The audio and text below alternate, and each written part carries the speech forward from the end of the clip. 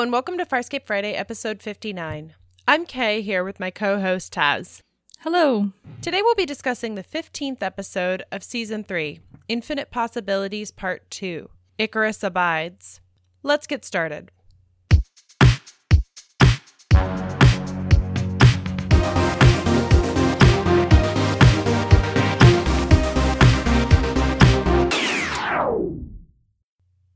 Welcome back. Here's a quick summary of Infinite Possibilities Part 2. As all looks lost, the crew is able to pull it back. The neuroclone dies, trying to take John with him. Stark outsmarts Aeryn, and Aeryn feeds Rigel back to health. John and Jack build a dangerous weapon, and after Furlough kills Jack, John is forced to make a decision that costs him his life in order to save the universe from wormhole technologies. So this is a thrilling conclusion to last week's episode. This is part 2 of 2. And where we left off last time, at the end of the episode, we had poor Rigel out in a turret defending Furlough's compound from the Charids, and he had been wounded by shrapnel. He's got a piece of it in his gut. Aeryn has boarded Talon, where Crais is with Stark, and Crais and Talon are both blinded by the solar flares. And then we have the neuroclone Harvey. John has been trying to kill with the help of Jack, who has now taken over John's body, and Aeryn has found him, and he is trying to goad Aeryn into shooting him. And so that's where we start this episode. So let's just jump right in. Yeah. The episode really opens with Scorpius, John, and Aeryn. And there's a moment that really is interesting to me because Scorpius kisses Aeryn and he's like, ooh, luscious lips, or I don't know, gets all creepy again like he did when he took over John before John got the neuroclone out when Aeryn died. And it reminded me a lot of the fact that John and Aaron's first I love you was technically between Scorpius John and Aeryn. That's really what this reminded me of, and it really what it felt like. Yeah, it's a really creepy to have Ben Browder playing Scorpius, and what they do on the show to signify that is they have him in Scorpius's costume and makeup. It is really disconcerting because you're seeing her talking and interacting with the neuroclone Harvey, and this time Aeryn is fully aware that it's him. As soon as he speaks, she knows. And at the same time, it's just oh no, what's going to happen now? Because the last time the two of them faced off, Aeryn didn't come out of it so well. Mm-hmm. And so he essentially has talked Aeryn to the point where she's going to shoot him. And just as she's about to, Jack jumps and he pushes her gun away. And she's like, why'd you do that? And he's like, the neuroclone is dying. He's just trying to talk you into killing him. Yeah, it's like death by cop. That's what he's trying to do. And I'm wondering, they do have John or Ben Browder in the Scorpius outfit and the makeup and everything to signify that Scorpius John. But I wonder if it wouldn't have been more powerful to have it be just John doing the voice and mannerisms, but in his own costume, where he looks like John, to really see that would be who she would be killing. Would be like John Crichton. I don't know. I just had that kind of stray thought as I was watching that scene. Yeah, I agree. I mean, I think the most powerful part of when the neuroclone takes over from John is when you see him from the character's perspective, which is John. And the only time we really see him in those episodes with him as Scorpius John is when, as an audience, you see it, you know? And so, I don't know. I definitely hear you there. But I don't know. I always kind of feel that because I feel like the actors on this show are strong enough that, we don't ever really need to have them do stuff like that. There have been a couple times. But it is such a short little bit. So it really is there and gone. And then we move on to the rest of the plot of the episode. So it's not like it's lingering or anything. Yeah. So then we cut back to the other two kind of cliffhangers we had. Stark is freaking out because the Aeryn is on board. The Aeryn is heat killing Crais, and he's like, who are you? What are you? And you're a peacekeeper. You're a peacekeeper. And then Stark is smart enough to have the Aeryn turn the heat on him, and then he lies, which I don't know if it's just his willpower or what, but Stark is pretty boss. Well, he's kind of being he's lying with the truth, kind of, right? Because he's like, this is Captain Crais. He's a peacekeeper, and I'm a Bannock slave. I'm his slave. I can be your slave. And so it's like the things that he says were true at one point. They just are no longer true. And he's using it to basically say, I hate my master. I'll work for you if you just get me away from my master. Mm-hmm. And it's just like Stark at his best, you know?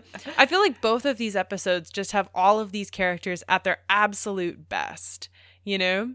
Yeah. He convinces the Scarran to not kill Crais because he's like, well, he used to be a peacekeeper captain, but now they want to kill him because he stole this Leviathan gunship. And, you know, so it's all the truth, but he's manipulating it so that the Scarran's like, okay, fine. Crais is going to live to fix a ship, and then I'm going to kill him. Right.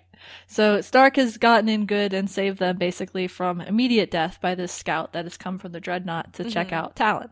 Which, actually, real quick, because last episode, when they got back on board Talon, Crais did not want Stark's help at all. In fact, he kept like literally like pushing Stark away, and he's like, Crais was blind. He couldn't see anything. And it looked like he'd put the transponder back in, but he still wasn't able to communicate with Talon at all.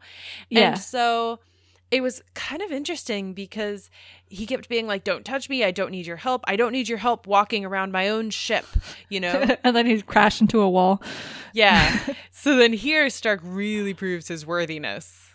But here's another note that how much is Stark going to follow through on helping Crais, right? Because as we saw in Thanks for Sharing, when they're trying to heal Talon and Crais, and John comes aboard Talon for the first time and Stark is there. He's like, so can't we just disconnect Crais from Talon? And Stark is like, I already tried that. It didn't work.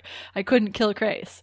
So I guess where I'm coming from with this, it's just kind of a nice little thought experiment where how loyal is Stark to Crais and how much is he going to actually help him out? Yeah. Yeah. I mean, that's a good point. Yeah. Stark kind of has his own motives. So meanwhile, Jon and Aeryn can't keep their hands off each other, and Jon keeps talking about how important, how meaningful it is to him to not have Scorpion in his head anymore. Jon has this moment where he talks about being rid of the Scorpius clone, like somebody who's been living in pain and then suddenly isn't in pain anymore. Right. You haven't like noticed it because it's been such a constant companion, but then there's suddenly this relief when it's gone. And they're back to, you know, they're touching, just really gentle touching. And she's like nuzzling his head as he's talking to Jack. And I don't know, it feels really good. Yeah. No, they're being very, very intimate and close with each other, even in front of other folks. And it's that partnership coming through again. We mentioned it a little bit last episode where you can really see that Jon and Aeryn are close to each other. They have been physically close. They have been emotionally close. They are comfortable with each other and each other's bodies, and they have access to them. They each have given each other access to them. So they're standing really close together.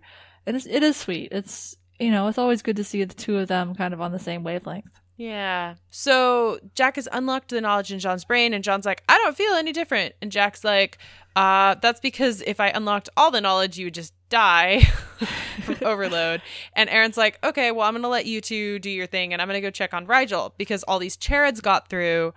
And how did they get through if Rigel was manning the turret? Yeah. So she goes, checks on Rigel. At the end of the episode, he had this shard that he pulled out of his stomach. I think Rigel kind of manages to bandage himself together a little bit because he's a little bit more on his feet. And he's like, bring me food. I need food to maintain my position. So Aeryn goes and gets some food. And, you know, through the power of eating, which is one of Rigel's superpowers, he's able to continue on at the turret. Yeah. I don't know. I wonder if it does make sense because he has so many stomachs. You have to believe that maybe the purpose of there is just to like digest things really quickly. He has a very fast metabolism that's been established in A Clockwork Nabari. Yeah, that's true. That's true. Yeah. So Rigel's back in the saddle. Jon and Jack, they have a talk right here because now Jon has unlocked the knowledge in his brain. So he's looking at what Jack is doing, and he kind of gets an inkling of suspicion that Harvey really planted in the last episode when he was like, what do you think Jack is going to do when he's killed the dreadnought. So I want to play this clip because it's really kind of the heart of the episode. Yeah, it really is. Jack, what the hell are we building? A displacement engine? Yeah, and whatever it is, we'll take out a Scarran dreadnought. Yes. And then? What do you mean? I mean, how far are you going to take this? Is this the end, or are you going to try to put all the toothpaste back in the tube? Doubt that's possible. But you're going to give it the old college try, aren't you? You're going to kill me, Furlough, and Aeryn. Aeryn poses no threat. Furlough? I'm uncertain. And what about me?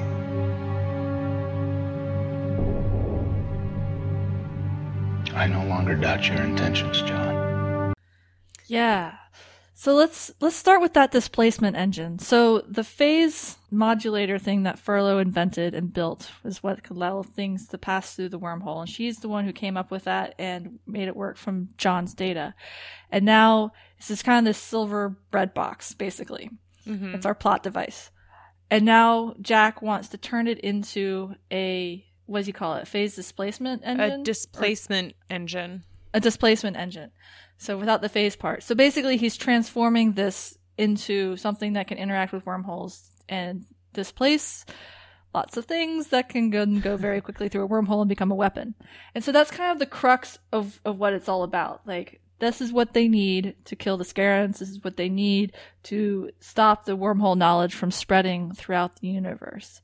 And that's where we start out with it. And I really love John kind of picking up here that this is something that should never have happened. They should never have gotten to this point. Jack was there to make sure no other species got to this point, and yet here they are. Mm-hmm. How much do you believe Jack when he says that he's not going to take them all out? I don't know. Okay, he definitely leaves Furlough off that list, right? Mm-hmm. It's like, Furlough's dead. No questions asked. Aeryn, she doesn't have the knowledge to do it. Right? So she's off the list. He thinks that she is going to be fine. She can live. John, though, he says he doesn't mistrust John's intentions. Like, he thinks that John is going to do the right thing, which implies that he's not going to kill John. And yet there's this little part of me that's like, but how much does he trust that the situation isn't going to push John to that point? Mm-hmm. You know? And so I think the answer that he ends up giving is a non-answer. It could be taken one of two ways. It's like, I think your heart is in the right place. And you can either have, so I'm not going to kill you, or, but I'm going to kill you anyway. Mm-hmm. And I think it's intentionally left very ambiguous. Yeah. And it is a very, I wouldn't say menacing, but it's such a great moment where John has been like helping him in this almost in this really subconscious way. Like, Jack will say, oh, I need this. And then John is like, okay, here's the two things. And Jack's like, that's a really clever solution. And you can see that John has really incorporated all the unlocking knowledge into his current knowledge. And so you can see that Jack is really impressed by how quickly he's picking it up. But I think in a lot of ways that from Jack's perspective, that makes John even more dangerous. Mm-hmm. Because now John has all that knowledge that Jack had really wanted him to get on his own. And last episode, there was a clip that we didn't really get, but that I want to bring up now. And what happens is essentially Jack's like, okay, I'm going to unlock this knowledge. And John's like, what would the other ancients think of that? And Jack's like, well, they wouldn't like any of this. You know, they wouldn't like anything we're about to do. And at the time, John really didn't understand why, because he didn't understand what Jack was trying to build. But now he has these inklings and he's beginning to understand, and he's looking at this and he is realizing the ancients, which are a pretty peaceful race and believe in not using wormholes for weaponry, would really not approve of what Jack is doing. Yeah, they are going so far over the deep end into weapons of mass destruction that, I mean, even Jack says it. Some of them didn't even want to give John any rudimentary wormhole knowledge in case it came to this. That was how much they were against these kinds of weapons coming into being. Mm-hmm. Which makes it interesting that Jack was the one left behind, because it kind of feels like you're leaving the soldier that's willing to do anything to protect you behind at the gates. Like, he is the one that you leave guarding the castle. But isn't he the one you want to leave guarding the castle because you'll be secure? Yeah, I mean, and that's what I'm saying. But yeah, they left their best soldier behind, Yeah. the most ruthless of them. Yeah, because that's the thing about these kinds of weapons, right? You're never going to use them except when the situation calls for it. And how you get to that situation is the next step and the next step, that slippery slide and the more desperate situations that you're in. And here, yeah, they're in a pretty bad situation with the Scarans having basically the blueprints when they downloaded Furlough's data. They don't have it yet, but that doesn't mean they can't develop it. And that's the point where it's like, okay, now we really have to step up and use desperate measures because that's all we have. Yeah. Jack and John have built this machine. John kind of subconsciously, he still doesn't 100% understand what it does, but he's kind of getting an inkling about how bad it is and about how much the ancients would really hate what Jack is doing. Jack has been ordering Furlough to get all of these things. He's like, go get this. It's actually kind of hilarious, too. Because she's like, you want me to get what now? And I have to search over, like, how much. She's like, not that you're asking for anything easy. It's like, it reminded me of Hardison a little bit from Leverage. It's so funny, right? So Jack is going to install some, radioactive fuel in the displacement engine that they're building. And he sends everybody away except for Furlough, I guess because she's got like a bodysuit on or something. I think he sends Aeryn and John away because they're there, and then she comes back in, and then I think she's actually sent back out because she was searching for stuff, right? So she's kind of been in and out. So when he sends people away, she's not there, and then when she comes back, it's temporary, and then she leaves. He installs the nuclear material, which has high radiation, which his species can survive. And then she comes back in afterwards with a gun. Yeah, because earlier when Jack sent away John and Aeryn, Furlough was working on something, and you could see that she realized that was her moment, that this was going to be her only chance. Because earlier, when she threatened Jack in the last episode, she hadn't been able to shoot him because it was 3 against 1. But now it's 1 against 1.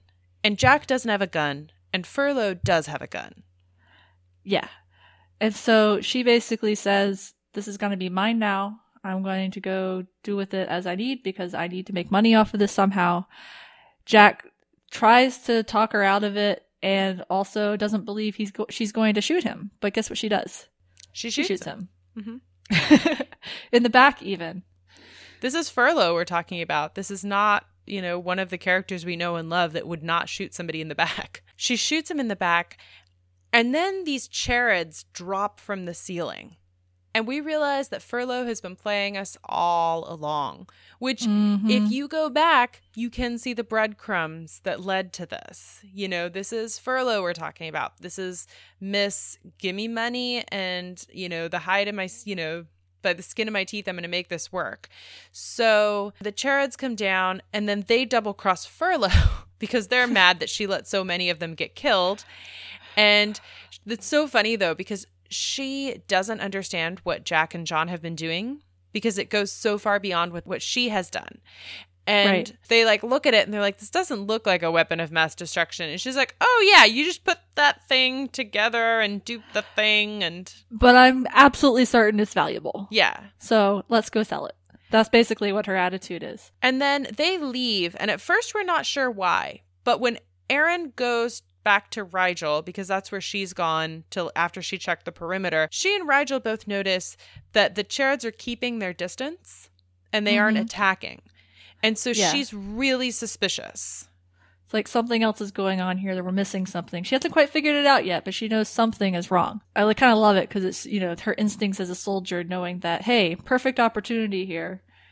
Why aren't they doing what they would be doing if they were smart? Yeah.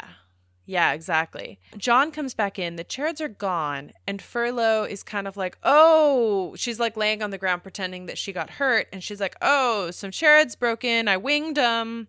but, they killed Jack. And Jack is trying to tell John something, but he dies too quickly. Aeryn shows back up. She and Furlow kind of get into it because she's been questioning Furlow's booby traps this entire time.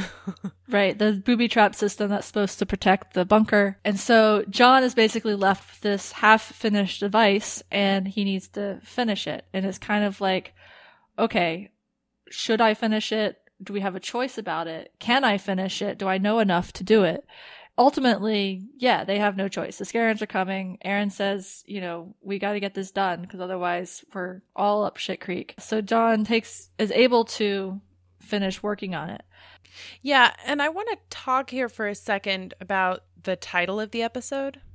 Because the title of the episode is Icarus Abides. The first episode was called Daedalus Demands, and this episode is called Icarus Abides. Last episode, there was kind of this, who is Daedalus here? We were kind of thinking Furlow or maybe Jack in some ways, because both of them are these creators that are building this thing. And in this episode, John really becomes Icarus because he's the one that has to pay for their actions. This really is like a reframing of the Icarus myth, because in a lot of ways, whenever we culturally talk about Icarus, we say, Icarus flew too close to the sun. Icarus, and that's why he fell to Earth, So it's Icarus's fault.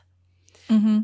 But in a lot of ways, this episode kind of frames it as okay, so Daedalus demands, and Icarus is the one that pays.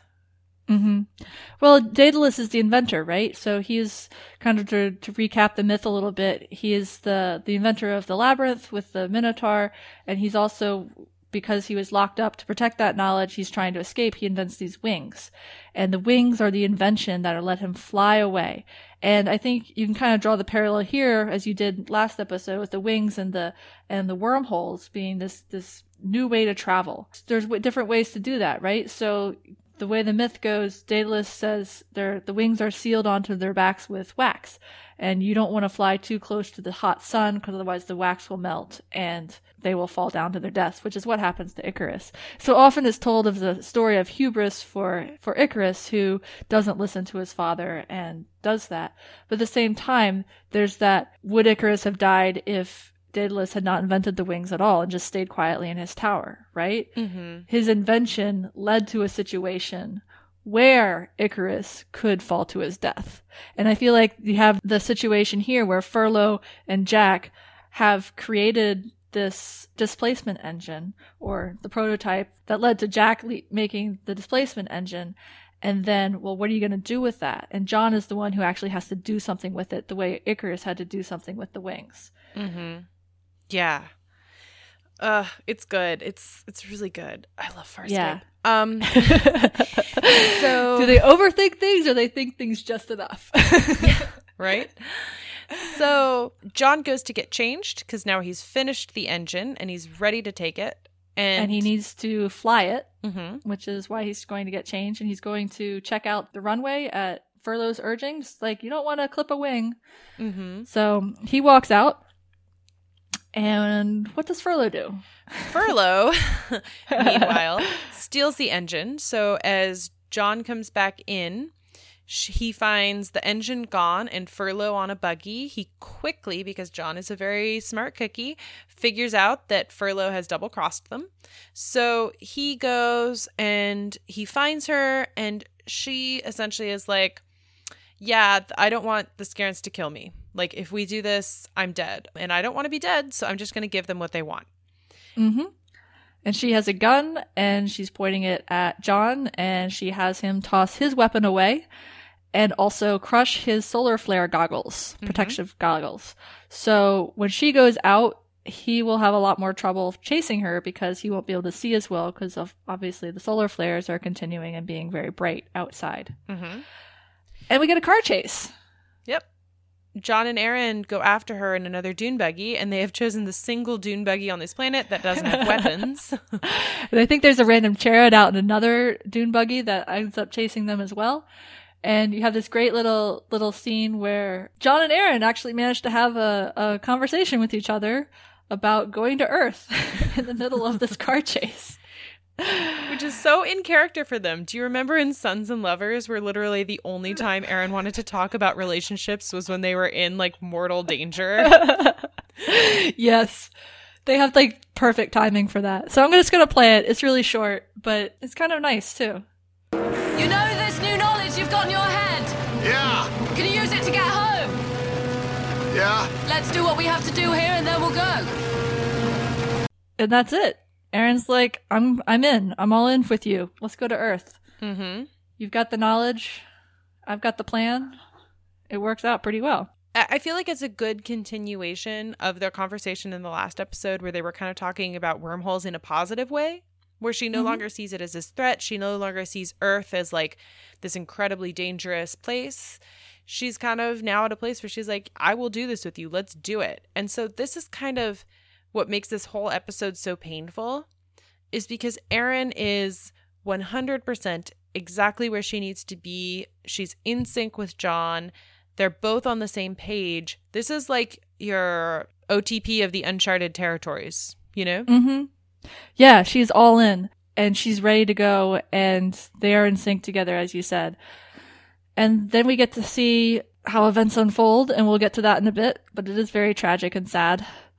But before that, we get to see Aeryn being a total badass because they have this Charid dune buggy on their butt and they need to destroy it and they don't have a gun. So she pulls out a charge. She jumps and does a rolling landing in the sand, and John keeps going after Furlough. Aeryn does, stands up in the middle of the road, has the charge set, waiting for the Charid to drive over it, and just one shot, bam, explosions, death and destruction for the Charid. And then she follows him because he's not dead in the crash. And she's like, run away, don't make me shoot you. But then he tries to shoot her, so she kills him. Yeah. And she's like, you should have run. It's actually quite a compassionate response from her that's so different from, I think, how she would have been several cycles ago before she was a peacekeeper. Oh, for certain. It reminded me a lot of how much she's changed since season 1, and not only how much she's changed, because remember back in PK Tech Girl, where she was like, no, we're just going to kill Jelena, like, she's too much of a danger.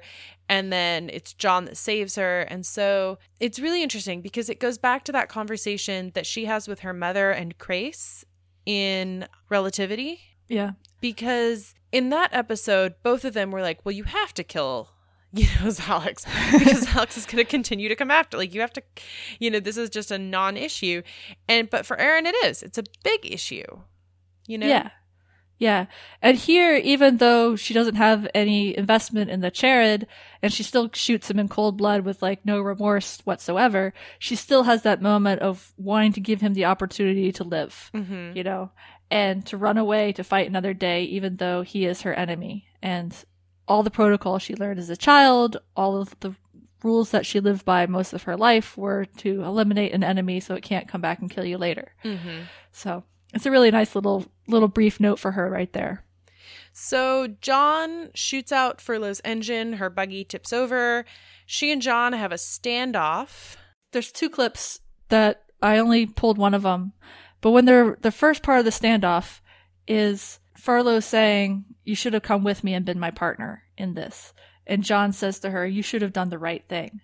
And I think it's so interesting that is what he chooses to say. The right thing here is to use this against the Scarans to save the wormhole technology from anyone else. Where she is like, I don't want to hurt you. I would have cut you in on this, maybe 70-30, but she would have cut him in on it. And he would not be facing her over a weapon, Yeah. Yeah, I mean, it does just remind you of like their different moral structures. You know what it actually reminds me a little bit of now is, and I'm not saying the Furlough is as bad as the Ferengis, but I think that what's interesting, one of the most interesting plot lines that Star Trek did for me was like the Ferengi plot line, because Star Trek is all about like being morally upright. And so when they meet the Ferengis, who are all about like money, and where like money is their entire moral structure is around being wealthy and having money, that it was like they were just speaking 2 entirely different languages. And that's really what this felt like, because she's kind of like, the right thing here is to survive. And John is like, no, there's very clearly a morally right thing here, which is not to have the universe completely destroyed by wormhole technology. Right. Right. And you could sort of see, you totally see Furlough's position. Like, she has no workers, there's nobody left on the planet, and she needs to eat. She wants to make a lot of money too, but there's also that survival, as you said. But from a very practical standpoint, the way she sees it, if the Scarens do make it through, they're going to kill her, and she has no recourse for that, other than to give them what they want and see if she can make a profit off of it. Yeah. So they have this standoff, and then a solar flare gives Furlough the upper hand, because remember, John doesn't have his goggles on, so he's momentarily blinded by it. And the other thing to note is that when the dune buggy rolled over, the displacement engine, basically a bread box, fell out of the buggy cart, and the part that covers up the nuclear material has flipped open. Mm-hmm. Talk about poor design. And also, that means that it's on a timer now, though, because it got activated. Yeah, Jack had essentially built something that would self-destruct after about 2 hours, or 2 arns. And so that's one of the points that John brings up, is like, hey, you don't need to do this. By the time you get it to the Scarens, it's going to be completely worthless. Yeah, let's go ahead and play that quote, because it also has a really great interaction between them. Furlough, look. The device. It's active. You can't shut it off. By the time you get it to the Scarens, it'll be useless. It'll be slag. I can't deactivate it, but you gotta let me use it to take out the dreadnought. Casing's open, John. I can close it. It's too late already. The reaction's building too fast. I think we both better get out of here. No, you go. Don't be the hero, John. Always be the one to walk away while the hero dies. That's my motto. Always be the one to walk away while the hero dies. That's my motto. I love Furlough. I love her so much, too. It is such a good line, because it's so true, right? You see it in all the stories. And she's not going to be the one to be a hero and die. And John is the one who is. Like, he's going to go over to that casing. He's going to close it. And by being so close to it, it's like being next to Chernobyl's reactor, right? He's going to get dosed with radiation, and it's going to kill him. Mm-hmm. I just love that John has always chosen to be a hero. But I think that this is the first time where it's like he is a hero at the cost of his own life. This is the time, we had it pretty close in Nerve and Hidden Memory, in Nerve really, when he was deciding he was going to save Aeryn, but at least then they had a plan. This is like a suicide run, Yeah. And it's not just, it's the hero for his own life. It's not just the small crew. It's not just Aeryn. It's not just the rest of Moya. But it is literally keeping the most dangerous weapon in the universe out of the hands of the Scarens, who are among the most dangerous people in the universe. Mm-hmm. And it kind of makes me go back to that his line right before this to Furlough is like, you should have chosen to do the right thing. And here he is choosing to do the right thing no matter the cost to him. And here the cost is so much greater, right? Because he and Aeryn are together. They have a dream to go back to Earth together. He's not just losing his life, he's losing his life with Aeryn and all the happiness that they could have had together. Mm-hmm. And that's what's so tragic about it. He is choosing to give that up for the greater good. Mm-hmm. And it is very noble, and it is very heroic, and it really sucks. Yeah. I don't know. This is just such a killer. It's such a good line from Furlough, but also, I don't know, I think it just shows John's morality. Do you know what I mean? Mm-hmm. Like, he's gone from this guy that was kind of just like he was a scientist and he was really brilliant. But his like major kind of moral thing when he was on Earth was like trying to live up to his father and trying to get over his mother's death and like this really small scale thing. Mm-hmm. He wasn't a soldier. He wasn't like somebody that was trying to go out and like save a whole bunch of people. He really just had his own life. And now he's in this situation where he is forced to make like the ultimate moral decision. Do you allow yourself to die to save billions upon billions of billions upon billions of different aliens. And he chooses to save everybody else. Yeah. Yeah. That's John for you, I guess. Yeah, he lives up to the situation. He is that. Okay, so the whole you could be more thing. I think this is John's you could be more moment. He's choosing to be more, Yeah, he's choosing to look beyond himself in a really big way. And it's the sort of thing, could he live with himself if he didn't do that? And I don't think he could. And I think that's part of the calculus that goes into making this decision. Mm-hmm. He would carry the weight of that with him forever. So meanwhile, back on Talon, the Scarran wants to have control of the ship and is told by Stark that he needs a transponder. And so he has Stark make 2 transponders. Crais has Stark make 2 transponders when Stark says, that's what I was trying to get to. Yeah, you're right. And 1 for the Scarran and 1 for me. So they're able to trick the Scarran into taking the hand of friendship, which in this case is the hand of death, because it basically immobilizes and I think shocks the Scarran long enough, keeps him still for Talon's guns to shoot him enough times to kill him. And there's this really great little moment where Crais is still half blind and Stark actually pushes him out of the way into safety when the Scarran's about to fall on them. Mm-hmm. And it's kind of the resolution of, will Stark save Crais or let him die at the hands of the Scarran? And he saves him. Or Crais says thank you, and Stark's like, I don't think it'll ever happen again. So the 2 of them are back in control of Talon. Crichton has not told Aeryn yet that he has been dosed with radiation, but he says, I'm going to be the one to fly the module. They're back at the hangar. And they're now back in contact with Crais. And there's this really touching kind of moment that happens between the whole group and the whole crew. So I'm going to play that one. Crichton, Aeryn, Rigel, what is your status? Frelled. Mivong's on a plate, frelled. What's your status? I am partially sighted. Talon has recovered sufficiently to attempt starburst. Well, pick me up and let's go. Crichton, Aeryn. Crais, we got 1 shot at this. The displacement engine will take out the Scarrans. You need to pick up Sparky and get the hell out of here. Yes, starburst immediately. No. It is unanimous. We stay. Ah, damn it, Crais, knock it off. You're gonna make me start liking you. Is there anything we can do? Yeah, it would be helpful to have the Dreadnought directly in line with the mouth of the wormhole. What wormhole? The one I'm about to rustle up.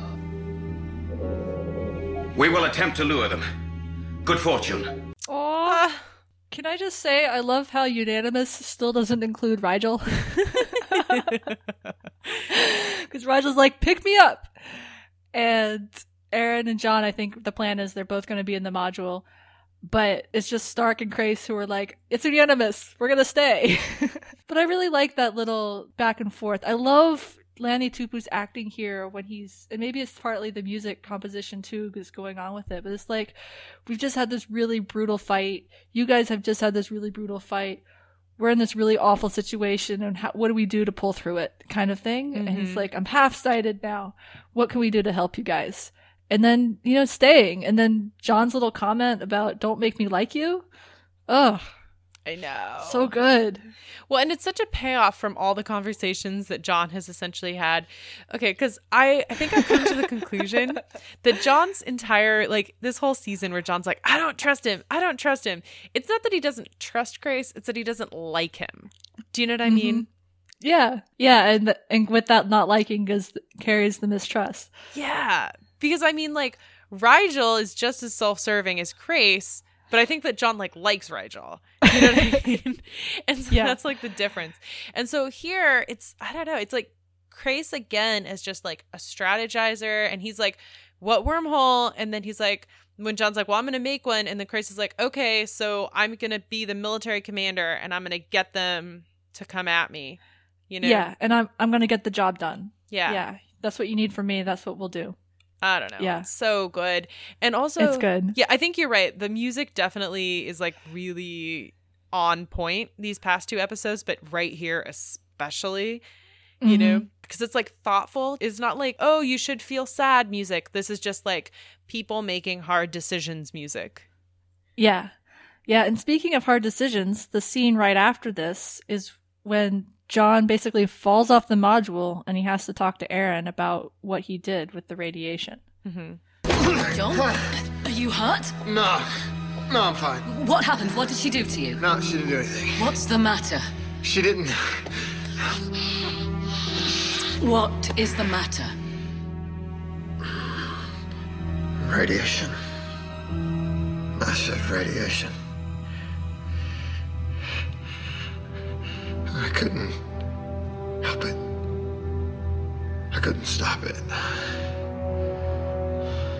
There has to be something you can do. No, I have to finish this. You're finished here. I'm flying the mission. Aeryn, you don't know what to do. You will talk me through it. You will get help and you will not argue with me on this one. Damn it! This is not something I can coach you through.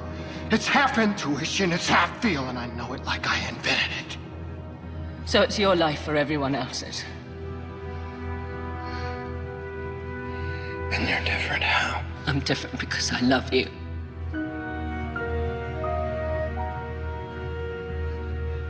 Then you know I have to do this.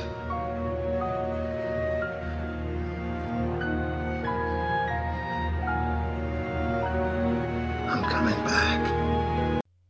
My heart just breaks into 1,000 pieces every time I listen to that or watch that scene.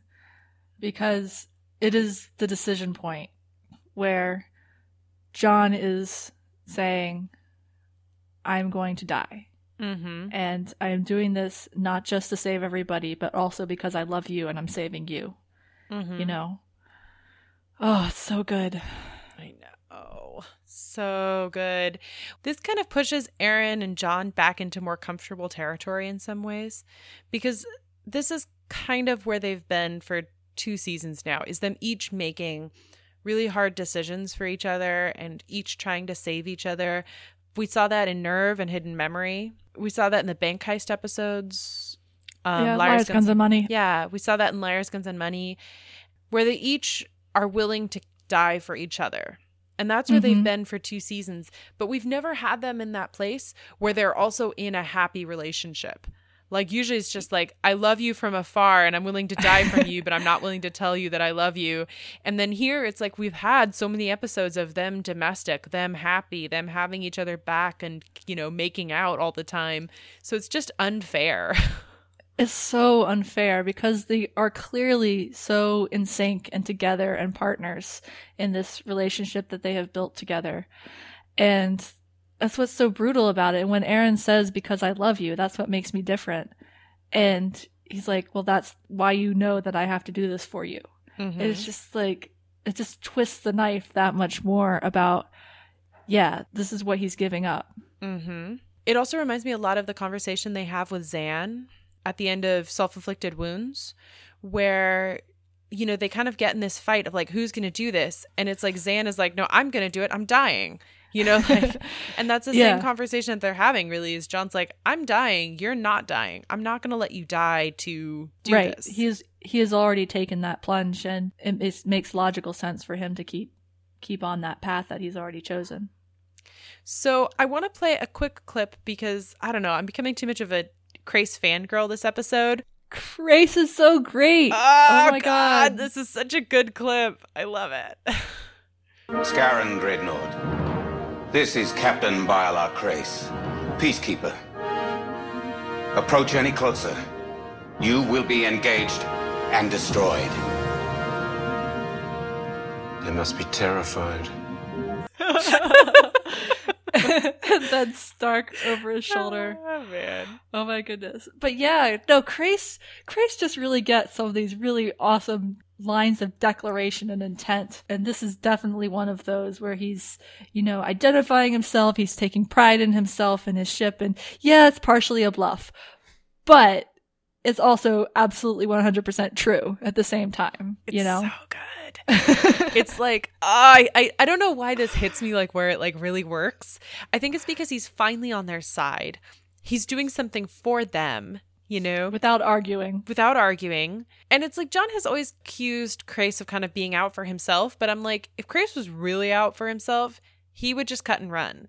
He would, you know, maybe pick up Rigel, probably not, but just leave, because the Dreadnought has no fight with him. Yeah. Yeah. And Talon can starburst, or thinks he can starburst at the moment, too. So good. This hits like all my buttons because it's like Crais the commander, you know? It's Crais kind of like bluffing, but at the same time it works, you know? Because the dreadnought's coming straight at them. Yeah. Well, it's just like Crais and his arc this season, and maybe this is something we'll talk about a lot once we wrap up the season and we've seen everything that he does. But this whole adventure on Talon, he has been more or less upfront with them the whole time. He has been straight with Aeryn. He's been straight with Crichton. He is not been twisting things around to get his own way. You know, he's been trying to do things for Talon. He's been working as a team player. And yeah, there's friction, but he hasn't actually betrayed them at all. Yeah. Yeah. That's a good way of putting it. It just reminds me a lot of the moments where we get to see Crais being who he is, being the commander that he was in the Peacekeepers before his brother's death.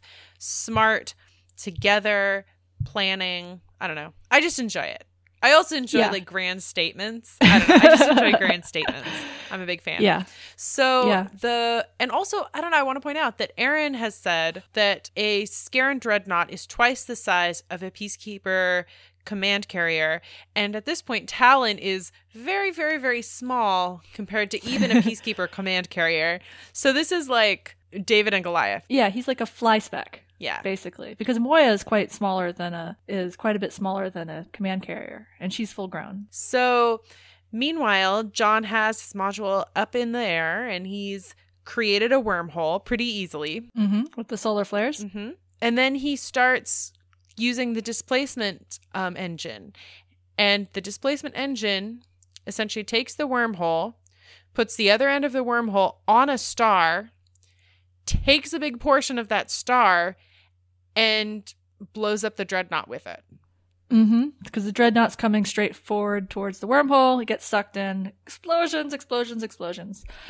And you can see kind of the potential of the terrifying weaponry that can be done, because basically you bend space-time to put one end at a big ball of gas and the other end at the enemy, and one of them is not going to survive. And meanwhile, Aeryn is down in Furlough's lab, and she's put essentially explosive devices on every single thing that could possibly be of any use, and a lot of things that probably aren't going to be of any use. She's collapsing the structure. Yeah. She wants to make sure that this is buried. And she has this moment at the end where she knows John is up there and her head just kind of thunks against the wall, and this expression on her face of knowing it's bad and knowing that she just has to keep going. And then when it's all done, Aeryn is on their comms and she's like begging John to be alive. And then he is. And he is. He makes it through the displacement engine display, but it doesn't mean he's going to live. And so she has been down with Rigel in the turret, and they all return to Talon, and we see John on his deathbed. And I think it's in Crais' quarters because the bed is large and central. And we get some really heartfelt goodbyes, and the first of those is with Crais. Your sacrifice does not go unnoted, Commander. Crais. You. Find the better part of yourself. You have to take care of them.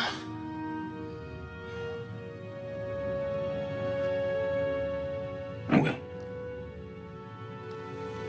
I hope you can believe that.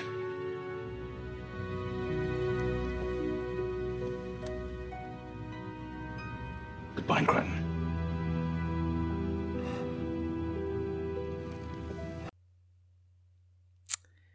So, do you think John sees himself as the caretaker? Or do you think he's just saying that because he knows that Aeryn's going to be trashed after this? I think both. I think John is a very nurturing person, and we kind of said that Aeryn and John sometimes reverse the gender trope, where she is the warrior and the stoic, and he is the one about emotions and caring about people and making sure they're okay. And so, yeah, I think he does see himself as a caretaker, and he knows Aeryn's going to be wrecked. So, yeah, I think it's kind of both of those things at the same time. I think it's also maybe a peace offering to Crais. Like, he knows he's dying. he knows Crais is there, he's finally not saying, I can't trust you, but he's saying, I'm trusting you with the most important people in my life. Mm-hmm. I don't know. I mean, I think he actually really is asking Crais, though, for something. I think it's more than just him being like, hey, I trust you now, buddy. You're a good person. I think it really is. He's looking around and he's like, well, Stark's not going to be any help. Rigel's out for himself. Aeryn is going to be non-functional because I would be non-functional if Aeryn died. I was non-functional when Aeryn died, you know? And he's like, Crais is the one that is the only one that is not going to take his death really hard. Yeah. That could be too. I think one of the most interesting things for me about this is when Crais says, your sacrifice won't go unnoticed, Commander. And he gives Jon his rank. And I feel like that's a really nice, touching moment of Crais acknowledging in his own way Jon's, I don't want to say importance, but like his, the respect he has for him. Let's put it that way before making this. And he can address him by a military title or pseudo-military title. It gives him back that respect, you know? Mm-hmm.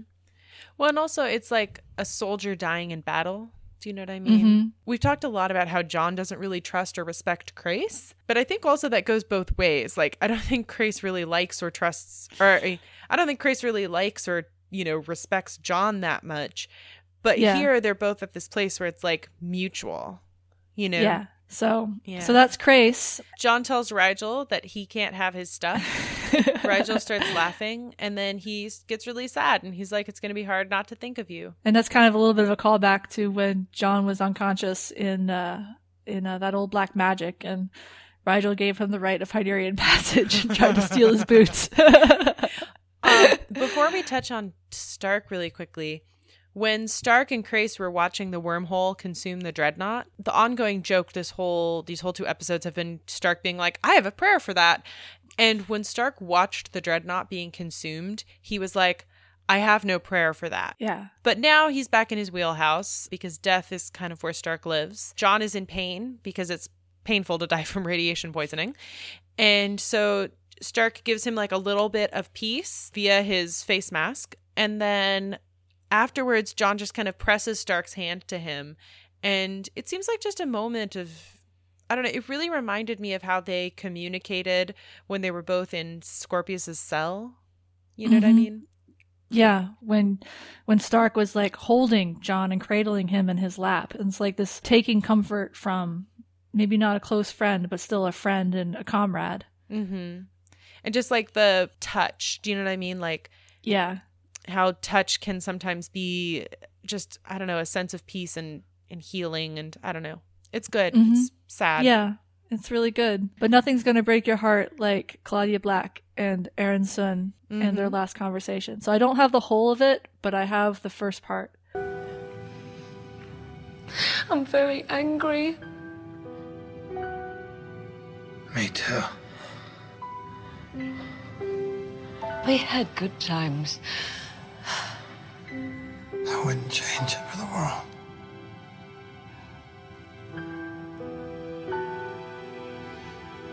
You made me a better person. That wasn't hard.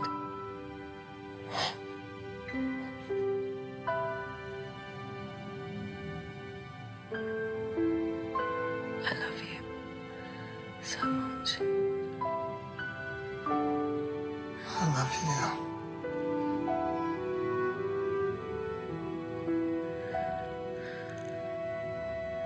I would have gone to Earth.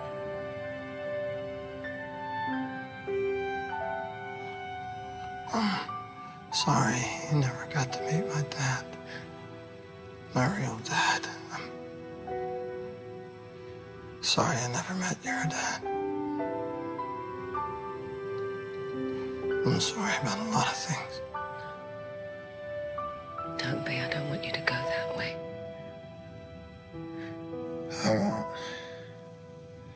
Okay, raise your hand if you're never going to be okay with the way she says, I'm very angry. That's me. Or the way she says, I love you so much. That one just gets me too every time. I just can't get over the way she's like crying in her voice. And she's like, you can tell she's angry, but it's like angry at fate, you know? And like, what gets me is like when he's like, I regret so many things, and she's like, oh, I don't want you to go that way. Yeah. Yeah. John says a few more things at the end, and is it a lucky or they say it's a lucky or an unambitious man who dies at peace or goes when he's ready. And he's kind of made his peace. It's like he says, I'm at peace with my life and I'm proud of what I've done and I've never felt better. Mm-hmm. And that's when he dies. For a way for him to go, and I hope I don't cry while I'm talking about this. I think it's good to be able to say that you are at peace with yourself when you are going to die. And I think the fact that he knows he made a right decision for himself, the right moral decision with what he was doing with protecting the wormhole information from the Scarens and the universe, and that he did get a chance to have good times with Aeryn, and all of that combined together, he did fulfill and was fulfilled by those choices. Mm-hmm. So good. And just Aeryn here just like really kills me, because this isn't them dying in battle or one of them dying in battle. This is, they get to say goodbye. They get to say all the things that they want to say to each other. And even though she's angry, it feels like such a different anger than we've seen from her before. And moreover, it just feels like because she's opened her heart to John, this just wrecks her in ways that she did predict. Like, this is why she did not want to be in a relationship with him. Because she knew, especially after Zan's death, she knew the possibility of getting hurt this badly. Yeah. Would season 1 Aeryn have ever expressed her emotions in words before? No, she wouldn't have. Mm-hmm. Not like this. And it's a very helpless anger, right? Because there's nothing she can do. He's too far gone for any of the radiation medication to work. She's angry, as you said, at fate and the universe, and there's nothing she can do about it. A lot of her anger that we see expressed otherwise results in her grabbing a gun and going and fighting and killing somebody. And there is no one to fight. It is death. Mm-hmm. Death is coming, knocking. So good. It's really good. It's really sad. It's really tragic. I mean, this is like a classic tragedy. And again, like, what other show is going to kill its main character off? The one that has a spare, obviously. Okay, but I mean, even given the spare, like, I want to know, like, what other show is gonna do this? Is gonna say, okay, let's have an AU where the main character dies. How would the other characters react to his death? What would happen? You know? Mm-hmm. And that's where the episode ends. She wraps them in this red blanket and closes his eyes. Not okay. Never okay with this. So, wardrobe watch? Yeah. Real quick. Mm-hmm. I think everyone is pretty much still in their outfits that they've been in. Dusters, leather, lots of leather. So, red blanket is the only wardrobe change when she wraps them in it, and I'm still not okay with her cradling a dead John. Like, never. It's so sad. So sad. What would you give this episode? This one's a 5 for me. Mm-hmm. This one just knocks it out of the park, and it's so devastating emotionally, and all the beats get hit on point. You have the wrap up of this weapon. We finally are seeing what this wormhole potential weapon is going to be like.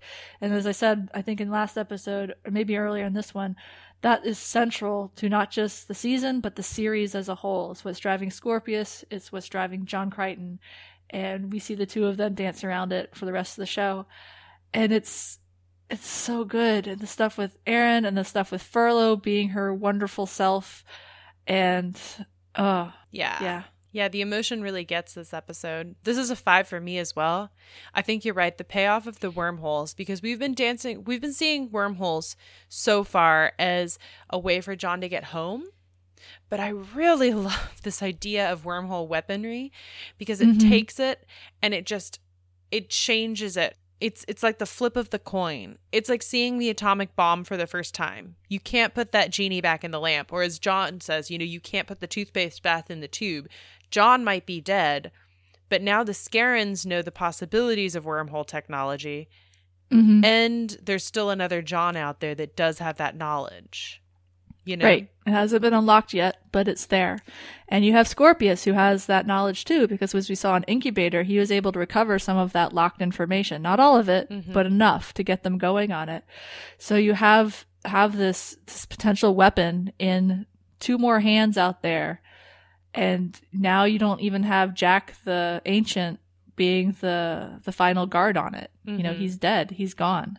And so that leaves John, the morality of John Crichton on Moya, the last protector of it, kind of. God, I just gave him like this really weird role, didn't I? Well, no, it's true. And I think it's ambitious, and I like it because it's ambitious. I think ambitious is a good word for it. It feels epic. Oh, right? This is like... This just feels bigger. You know, okay, because this really does feel bigger. And I know that usually shows, they need to get bigger and bigger and bigger and bigger. Like Leverage, which is one of your and my favorite shows. So like first season, they're like, let's steal from a bad guy. And by like the last season, they're like, let's take over the U.S. government. You know what I mean? And so like, it just, you know, you have to get proportionally bigger as things go on. But this just like ups the game. Do you know what I mean? Because this takes it kind of from being like a show about some people that are like on their own to like massive universe bending importance. Well, it's given them the role as the Guardians of the Galaxy, as it were, because now they really are at the center of this galactic conflict, as being John Crichton is the one who has this wormhole knowledge and is the linchpin for making or breaking this war that's brewing between the Scarens and the Peacekeepers. So next week we have Revenging Angel. Yep, that one's a lot of fun. Think of it as antidote to this one, if you need to. And we are Farscape Friday podcast at Dreamwidth and Tumblr and at gmail.com if you want to get in touch with us. If you leave us a review on iTunes, that would be great. And we're Farscape Friday on Twitter if you want to get in touch with us there. All right, we will see you next week. Bye-bye.